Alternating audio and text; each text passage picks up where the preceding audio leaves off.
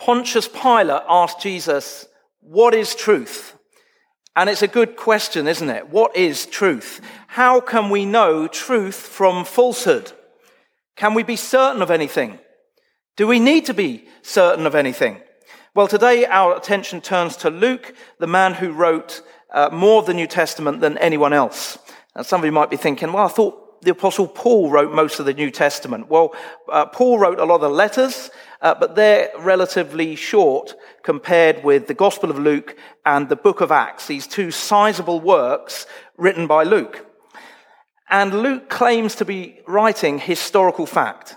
He said, "Since I myself have carefully investigated everything from the beginning, I too decided to write an orderly account for you, most excellent Theophilus, so that you may know the certainty of the things you have been taught." Luke clearly believes that we can be certain of the events recorded in his 2-volume work, Luke Acts. Indeed, we can be certain of the implications of these events. We can have total confidence in the gospel. That is what Luke is saying. But why should we take Luke's word for it? And what difference will it make if we do take his account seriously? These are the questions that we're thinking about today. So, can we be certain of anything in the first place? And even if we can be certain of some things, how can we be certain that Luke is telling the truth? And if we believe that he is, what difference will it make? Firstly, can we be certain of anything? I think most people would want to answer yes to that question. There are some things, maybe quite a lot of things, about which we can be certain. However, there's a popular myth in our society, a widespread misconception, and that is that we can know things for certain, but only those things that we can prove scientifically. In other words, we can't make any sort of a truth claim without hard data, without empirical scientific evidence. And at one level, this might seem quite reasonable. But when we scratch below the surface, we see that it's a ludicrous standard to impose on truth. There are lots of things that we believe, and we're right to believe them in the absence of scientific data. Love, for example. After Tissa and I met, and we got to know each other, there came a point where I said those 3 words, "I love you." And fortunately for me, Tissa said them back. And we were under a tree in Hyde Park in London. There's always a few nosy people who want to know the details. Now, I hope it won't surprise you to learn that I didn't then frog march Tissa to a scientific laboratory where a team of scientists could affirm that there is hard scientific data to support the claim that Tissa loves me. We made the biggest decision of our lives, the decision to get married, on the basis of trust. Of course, there's a great deal of evidence that Tissa loves me. I hope there's an equal amount of evidence that I love Tissa. But it's not scientific evidence. When we look at the way that the majority of people live their lives, it's obvious that scientific evidence is not the only kind of evidence that we rely on. So even a skeptic might concede that scientific evidence is not the only kind of evidence that can bring us to a reasonable level of certainty. They might acknowledge that there are different ways of discovering truth: intuition, experience, historical truth, different kinds of literature, story and narrative, biography, poetry, and so on. An emotion, anger, for instance, can reveal truth. Love can reveal truth. A feeling or a drive, such as hunger, can reveal truth. But to the scientific rationalist, the one thing that cannot reveal truth is religion. So we have variations of scientific rationalism on the one hand, and on the other hand, we have religious pluralism. Now, pluralism itself is not a bad thing. The dictionary defines pluralism like this: a condition or system in which 2 or more states, groups, principles, sources of authority, etc., coexist. Well, we have to coexist, and I hope we would say that that coexistence ought to be peaceful, harmonious, and loving. But religious plurality normally means that the exclusive claims of different religions, in other words, different religious beliefs, turn out to be component parts of one overarching truth. It's this idea that God has ordained various paths for various people in various cultures. Put simply, all paths lead to God. Religious plurality says it doesn't matter what religion you choose because that religion will ultimately bring you to God. So if people are willing to accept religious views, they'll often only accept them as one part of a much bigger truth. The thing is, Christianity does make exclusive truth claims, as do all the other world religions. People often say, well, if you look at the various world religions, they look different on the surface, but when you get down to it, they basically all believe the same thing. Well, if anything, the opposite is true. The various world religions can look similar on the surface, but when we investigate their claims, we realize that they're actually saying very different things. Christianity claims that Jesus is the Son of God. Islam explicitly states that Jesus is not the Son of God. Christianity talks about eternal life in a renewed and restored creation. Buddhism talks about reincarnation. It would be quite irrational to say that all those contrary claims are true. It'd be like saying, well, the flat earthers, and for some bizarre reason, flat earth theory has made a bit of a resurgence recently. Keep seeing it on YouTube. I don't know how that's happened. But it'd be like saying the flat earthers and those who believe that the earth is a sphere, well, those two views are comparable. We can find a way of holding them together. But of course we can't. As G.K. Chesterton wrote, diversity does show that most of the views must be wrong. It does not, by the faintest logic, show that they all must be wrong. In other words, we don't have to go all the other way. We don't have to say, well, there are so many different views and competing voices, we can't possibly choose between them. They must all be false. That would be equally irrational. If you posed a simple maths question to a group of 10 5-year-olds, 2 plus 4 plus 6, you might get a variety of different answers.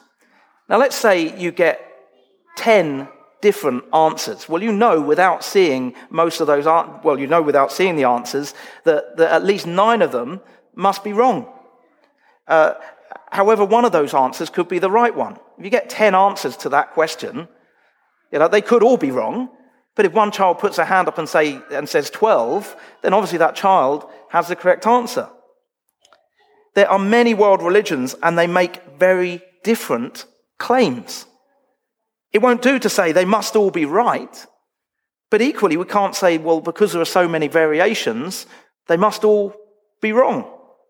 We must check truth claims on the basis of evidence, otherwise we will not have any certainty about anything.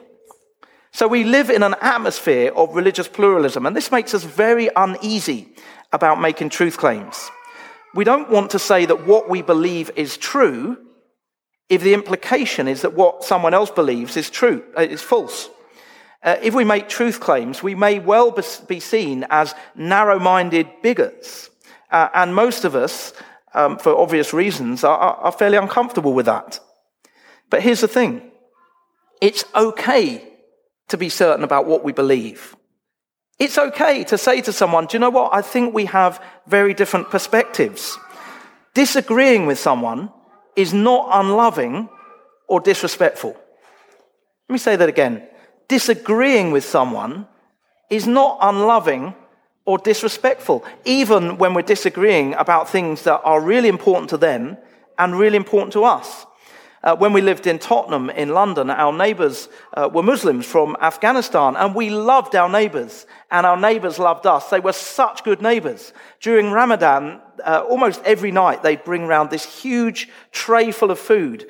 We couldn't compete with that, but at Christmas we would buy them gifts, and throughout the course of the year we'd help one another out in various ways. Of course, we all knew that we had very different religious beliefs, and that was okay. The family comprised a mother and her 4 grown-up sons. The mum didn't speak a word of English. Her 4 boys spoke perfect English. And there were occasions when we had quite deep conversations about faith. And it was obvious that we all believed different things. We didn't agree. And they would try and bring me round to their point of view, and I would try to bring them round to my point of view. But there was no animosity. We were friends. It's okay to be certain about what we believe. It's okay to disagree with the beliefs of others, providing we disagree lovingly, or as Peter says, with gentleness and respect. And to those who would say, well, you think you're right and everyone else is wrong, that makes you a total bigot. Well, that statement presupposes that it is wrong to make a truth claim. But that is in itself a truth claim. So it's a self-defeating logic. If we're going to devote our lives to Jesus, yes, we need to have faith. Of course we do. But it's faith based on evidence, and it comes with a degree of certainty. Now, there are some within the institutional church who sit on insecure foundations. They make the mistake of thinking we can't be certain of anything. Everything is subject to change. They would have us believe that we can't trust the gospel as it's been handed down to us. I heard of an ordained minister in the Church of Scotland who denied the bodily resurrection of Jesus. And he said that Jesus didn't die for our sins. Now, these are central tenets to the Christian faith. All Christians at all times and in all places have believed these things. If we do away with them, whatever we got left, it's not Christianity. In 1 Corinthians 15, Paul says this: if Christ has not been raised, your faith is futile. You are still in your sins. If only for this life we have hope in Christ, we are of all people most to be pitied. If we can't be certain of what's been handed down to us, then the gospel isn't really very good news at all. But it is good news. As the author of Hebrews wrote, we have this hope as an anchor for the soul, firm and secure. Isn't that a wonderful phrase? An anchor for our soul, firm and secure. Without hope in Jesus, we're like a ship without an anchor, at the mercy of the wind and the currents. And Luke knew this, which is why he wanted Theophilus to be certain of the things that he'd been taught. But Luke acts is not just for the benefit of Theophilus, it's for our benefit as too, so that we can be certain of the things that we've been taught. But why should we take Luke's word for it? I mean, he makes some pretty outrageous claims, doesn't he? The virgin birth, all of Jesus' miracles, the bodily resurrection of Jesus. We've all seen outrageous headlines in the news, and we tend to take them with a pinch of salt. In recent years, fake news has become a real thing, hasn't it? It's a bit of a problem. I recently read an article that said that Melania Trump has a body double who fills in for her during certain public engagements. Now, I'm fairly sure that that's fake news. And the ABC reported that fake news travels faster online than the truth. But this isn't a new phenomenon. I mean, historically speaking, the internet is a relatively new thing. But the propagation of lies or fake news, well, there's nothing new about that. Mark Twain once said, a lie can travel halfway around the world while the truth is still putting on its shoes. So who is this Luke, that 2,000 years on, we should believe what he wrote? Well, we know from his style of writing that he was a highly educated, cultured man. He was a physician by profession. In Colossians 4, Paul refers to him as our dear friend Luke, the doctor. And the New Testament theologian N.T. Wright describes him as the first real historian to write about Jesus. He was a Gentile, a non-Jew, writing to another Gentile, a man by the name of Theophilus. And Luke refers to him as most excellent Theophilus. So it's likely that he was a man of high standing, possibly a Roman governor or a local official. But apart from that, we don't know very much about Theophilus. Was he a new Christian with a rudimentary understanding of the faith? Or was he a non-Christian who was interested enough to learn? We don't really know. But what we do know is that Luke went to great pains to establish the facts. He begins by saying, many have undertaken to draw up an account of these things that have been fulfilled among us. Now, the many that Luke speaks of could and probably does include some of the other gospel writers. Now, dating the gospels precisely is problematic, but we can have a good idea of when they were written, and we can be fairly sure that Matthew's gospel and Mark's gospel were written before Luke's. And so he may well be referring to Mark or to Matthew or to other gospel writers, to other accounts of Jesus that were circulating at the time. So the events of Jesus' life, death, and resurrection had by this time already been formulated into some kind of written account. Theophilus had obviously heard of Jesus, and to be honest, I think probably he was a Christian, and Luke, perhaps at Theophilus' request, went on this journey to establish the facts. As one commentator wrote, he's like a traveller trying to discover the source of a river so that he can descend it again and follow its entire course. Luke is the ancient equivalent of an investigative journalist. And he establishes facts by traveling around the villages of Palestine and Syria, speaking with eyewitnesses. Luke will have spoken to the disciples. He will have almost certainly spoken to Mary, the mother of Jesus. He will have spoken to Mary Magdalene and the others. Luke spent time with the people who actually witnessed, experienced, and lived through these remarkable events. Luke isn't asking us simply to take it on trust. He's appealing to a wide base of evidence. Eyewitness evidence is powerful. Police surveys show that eyewitness evidence is the main form of evidence in at least 20% of cases. Now, there are some who would question the reliability of eyewitnesses. But we're not talking about one event that's been witnessed by one or two people. We're talking about dozens, if not hundreds of events that have been witnessed, in some cases, by hundreds of people. Remember, too, that in ancient Palestine, within a village, there would be no printed books, and there definitely would be no TV, radio, social media, or anything like that. So remembering stories and passing them on accurately was vitally important. In fact, each village would have had its own official storyteller, and Luke would have been able to consult with them as well. Luke was able to look into the eyes of the people who were recounting these events and assess whether or not they were telling the truth. And when you interview dozens, if not hundreds of people, you're going to build up a pretty accurate picture, especially if all those people are saying more or less the same thing. But it's not just the fact that Luke's writing is supported by eyewitness accounts, or the fact that the witnesses corroborated a story that was already in circulation. Luke's gospel, indeed all of the gospels, are an extension of the narrative that we read and discover in the Old Testament. The Bible as a whole, both Old and New Testament, is the most incredible set of texts ever written and assembled. A lot of people make the mistake of thinking that the Bible is in the same category as any other religious book. I mean, the best known religious book after the Bible is, of course, the Quran. And people will often say, well, the Bible, the Quran, they're the same kind of thing. They're not. The Quran, according to Muslims, was written by one man, Muhammad, over a period of 23 years. One book written in one man's lifetime by one person. The Bible, on the other hand, is a compilation of 66 different books of various genres written over a period of some 1,500 years, give or take 200 years, by at least 40 different authors.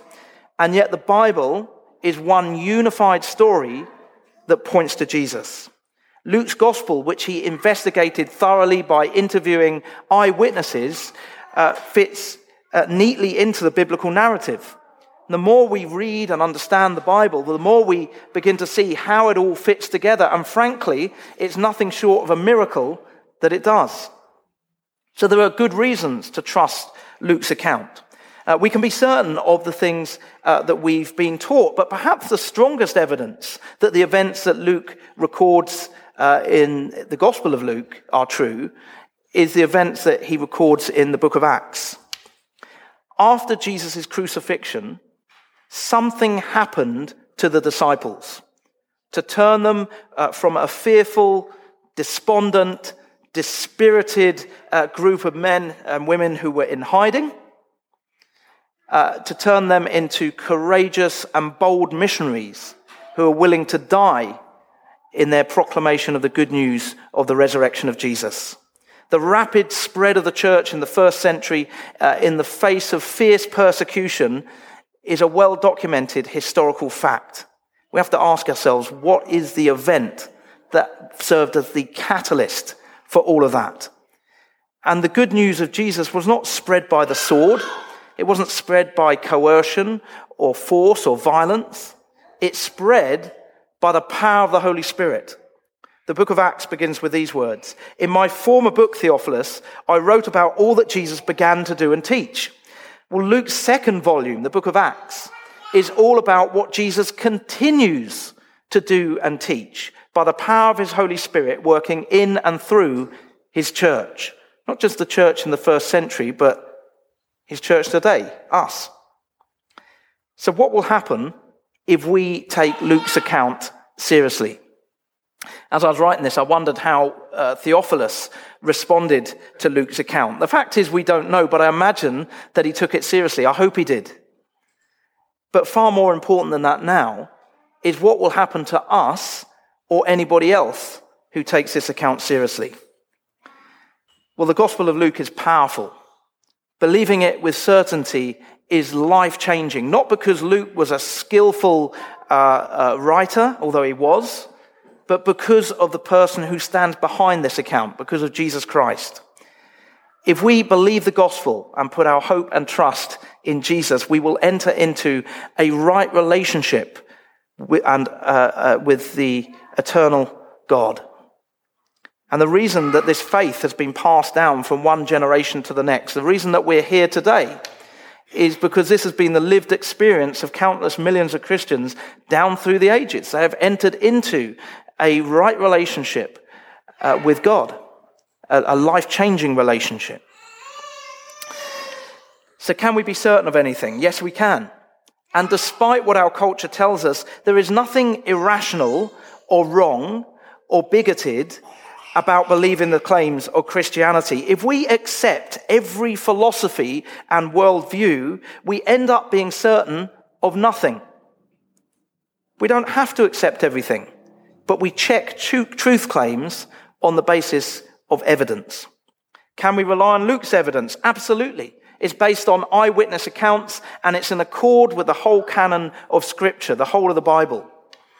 What will happen if we take Luke's account seriously by putting our faith in Jesus? Well, we'll be brought into a right relationship with God that will last forever.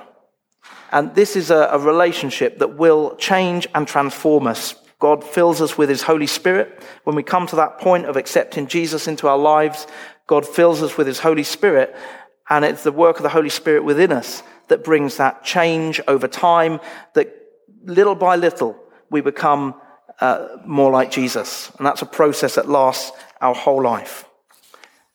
So we can take Luke's account seriously. We can trust the gospel as it's handed down to us. We can believe in the truth of the gospel. Let's pray. Heavenly Father, we live in a world where information is coming at us from all directions.